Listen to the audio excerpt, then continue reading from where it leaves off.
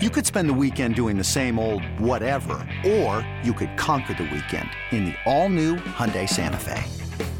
Visit HyundaiUSA.com for more details. Hyundai, there's joy in every journey. eBay Motors is here for the ride. Remember when you first saw the potential? And then through some elbow grease, fresh installs, and a whole lot of love, you transformed 100,000 miles and a body full of rust into a drive that's all your own. Look to your left. Look to your right. It's official. No one's got a ride like this. There's nothing else that sounds like, feels like, or looks like the set of wheels in your garage. With over 122 million parts, you can make sure your number one ride or die stays running smoothly. So there's no limit to how far you can take it. Brake kits, turbochargers, engines, exhaust kits, roof racks, LED headlights, bumpers, whatever your baby needs, eBay Motors has it. And with eBay Guaranteed Fit, it's guaranteed to fit your ride the first time, every time, or your money back. Plus, at these prices, well, you're burning rubber, not cash. Keep your ride or die alive at ebaymotors.com. Eligible items only. Exclusions apply. What's going on, guys? Welcome to the Upper Hand Fantasy Podcast. This is Faraz Siddiqui.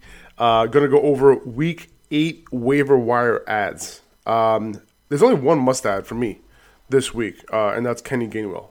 Miles Sanders has a low ankle injury, and it might not be overly serious. Nick Sirianni, he called it week to week.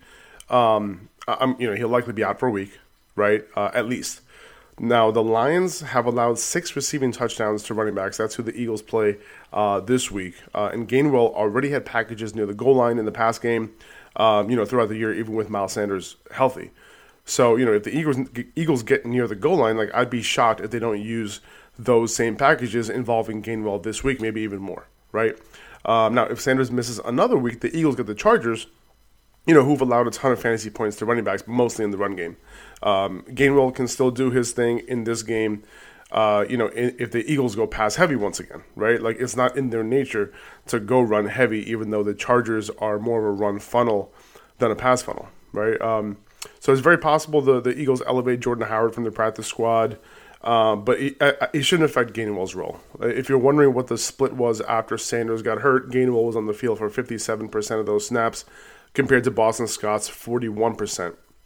Gainwell dominated passing downs, and keep in mind that the Eagles were down this past week, right? So, obviously that game script did favor Gainwell.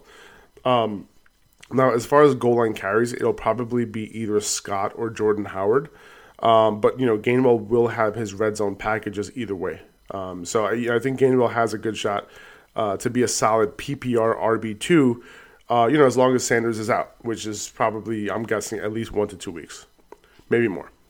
I would spend about 15% fab on him. It's not like there's only two teams on bye this week, so you might have some of your guys back. So you might not be too desperate for a running back, but if you are, you might want to spend up to 20% potentially. Boston Scott, if the Eagles go up in this game, Scott can rack up some work in the run game, but I'm not willing to bet on the game script. When it comes to the Eagles, if Miles Sanders wasn't getting enough work, should we expect Scott to see 12 to 15 carries? I won't be expecting that, right? There'll be more carries than Miles Sanders ever got this season. But Jordan Howard, will also be active, so it's possible that he steals some goal line work. And then Gainwell's role, is a little bit more secure than Boston Scott, right? And I'm guessing that, Gainwell will get more snaps than he usually does with Sanders out, because of his playmaking ability compared to Boston Scott. All right, Brandon Bolden. So Bill Belichick took advantage of the Jets being one of the worst teams against pass-catching running backs. So Bolden was very involved this week, despite the Patriots being ahead all game long, right? Bolden is basically the James White replacement, so he can be plugged into your flex and PPR leagues when you need the help. Kenyon Drake, Peyton Barber. Now, Josh Jacobs suffered a chest injury in Week 7, and Kenyon Drake took over that early down role that Jacobs had. Then Jalen Richard proceeded to take over Drake's former role. And that kind of left Drake in a bit of a no man's land, right? Because Barber was the one to take over the Jacobs role when he was out with an injury a few weeks ago, right? And Barber was inactive this past week, right? So who knows if he would have been the guy on early downs instead of Drake, right? But, now That doesn't mean he won't be the Jacobs replacement coming out of their bye in week 9 if Jacobs can't go. It's also possible that Drake becomes the backup, because John Gruden is gone. And this is why I wouldn't spend on either guy, right? And I wanted to just address the situation because I'm sure that people, I was going to kind of leave them out of the whole list in general. But the Raiders are on a bye, right? And Jacobs can potentially be back in week 9. If we hear that Jacobs will miss, then I would lean Drake, but it's obviously a very ambiguous situation. We wouldn't know unless we hear something from the coaching staff or beat writers or something. Otherwise, I'm not sure I feel comfortable starting either of these guys. Okay, let's move on to wide receivers. Sterling Shepard, he was cut in a lot of leagues last week after he was inactive. Coming into that game, he was a game time decision, but he's being back to being rostered in only about 50% of leagues. So, he was close to playing this past week, right? So my guess is that he'll be good to go this week. Good matchup against the Chiefs. He could potentially be a wide receiver 3 for you, all year long, while being ranked as a wide receiver 2 this week if Golladay misses again. Kadarius Toney, he looked really good when he was on the field, when he was healthy. He might not be back this week, but when he's back, he might be a difference maker. So I think he's a wide receiver 3 if he plays this week, and if he doesn't, I'd still hold him on my bench as a high upside stash. Michael Gallup was activated on Monday. He can return as soon as this week. They don't have to activate him to the roster this week, but he's still a very solid pickup if he's available. He's a good wide receiver on a good offense, so I'm looking to pick him up and put him on my bench this week.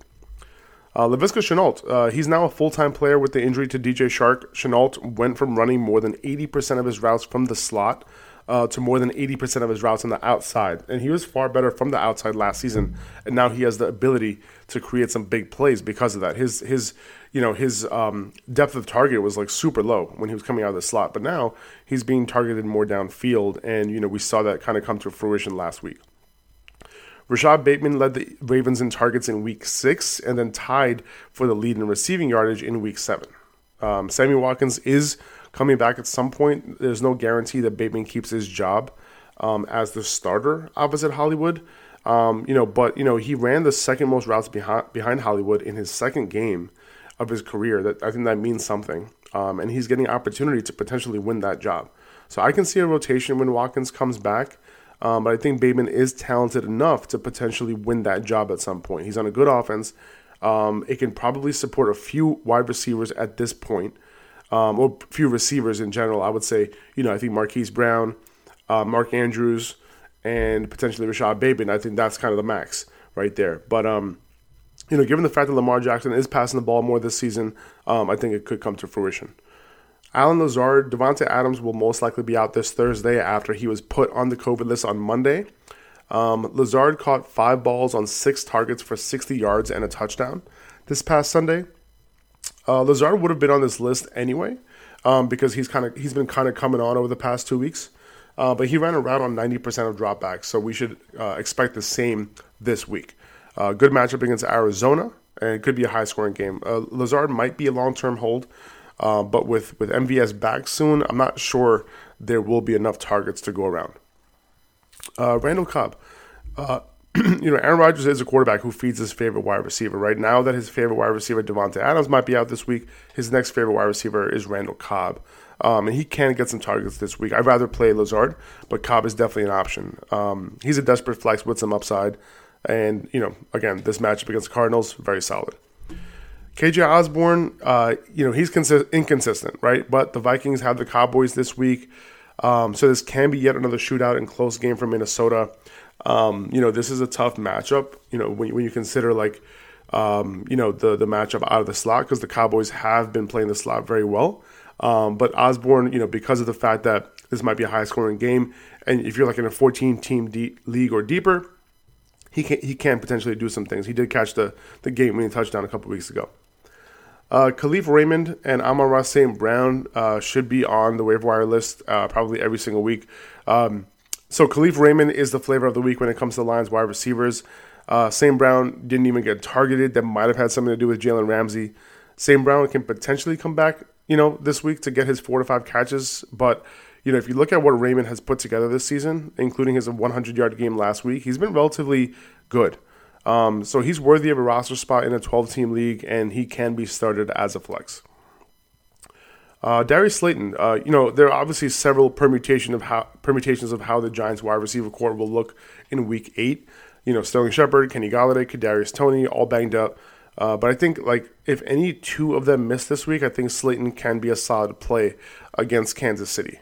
Perimeter wide receivers have played very well against Kansas City this year. And if Patrick Mahomes gets it together this week, we can have a very high-scoring game here. He is a desperate flex, I would say. If Shepard and Golladay play, I think he's more like a long shot upside play, if anything. Tim Patrick, he has a good matchup this week, but reports are that Jerry Jeudy will be back this week against Washington. No word on whether Jeudy will play a full complement of plays, but the target share will likely shift to Jeudy and Sutton, rather than Patrick and Sutton as it was while Jeudy was out. So it might not happen right away.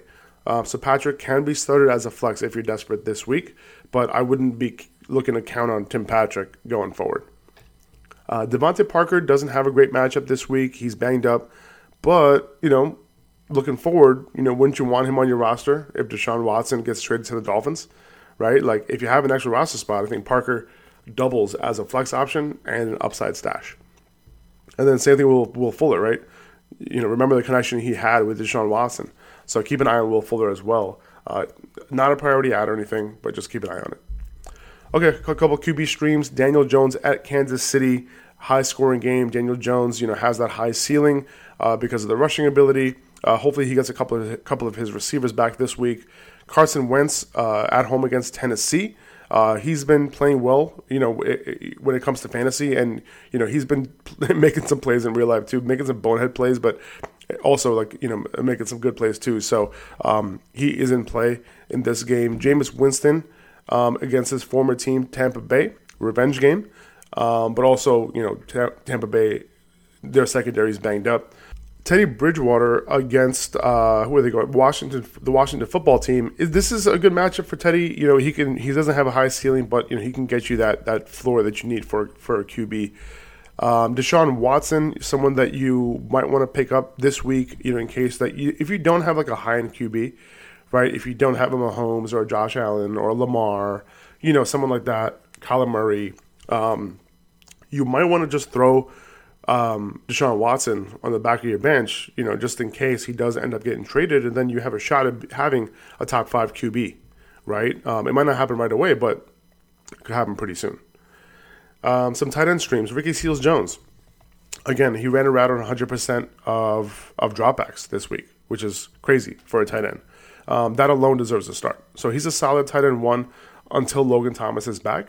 Now, it is a tough matchup against Denver, but I'd rather play him, over a tight end who isn't running a ton of routes, who has a good matchup. CJ Uzomah isn't working with a ton of target share, but he's at least running a route on a majority of dropbacks. He's not near a rate where I feel super comfortable starting him, but we're talking about tight ends here, and he's scored 5 touchdowns in the last 4 weeks. He's had some high ceiling games too. So he now gets the Jets, who have been beat pretty bad by tight ends this season, so he's a solid streamer. Evan Ingram. If a few of the receivers are out for the Giants, Ingram should get a solid target share. This is a PPR only type of play. He had 8 targets last week. He gets Kansas City this week. Actually, is it only PPR play? I mean, if you're desperate at tight end, it is what it is. Kansas City has been giving up a ton of fantasy points to tight ends, but this is going to also be a high scoring game.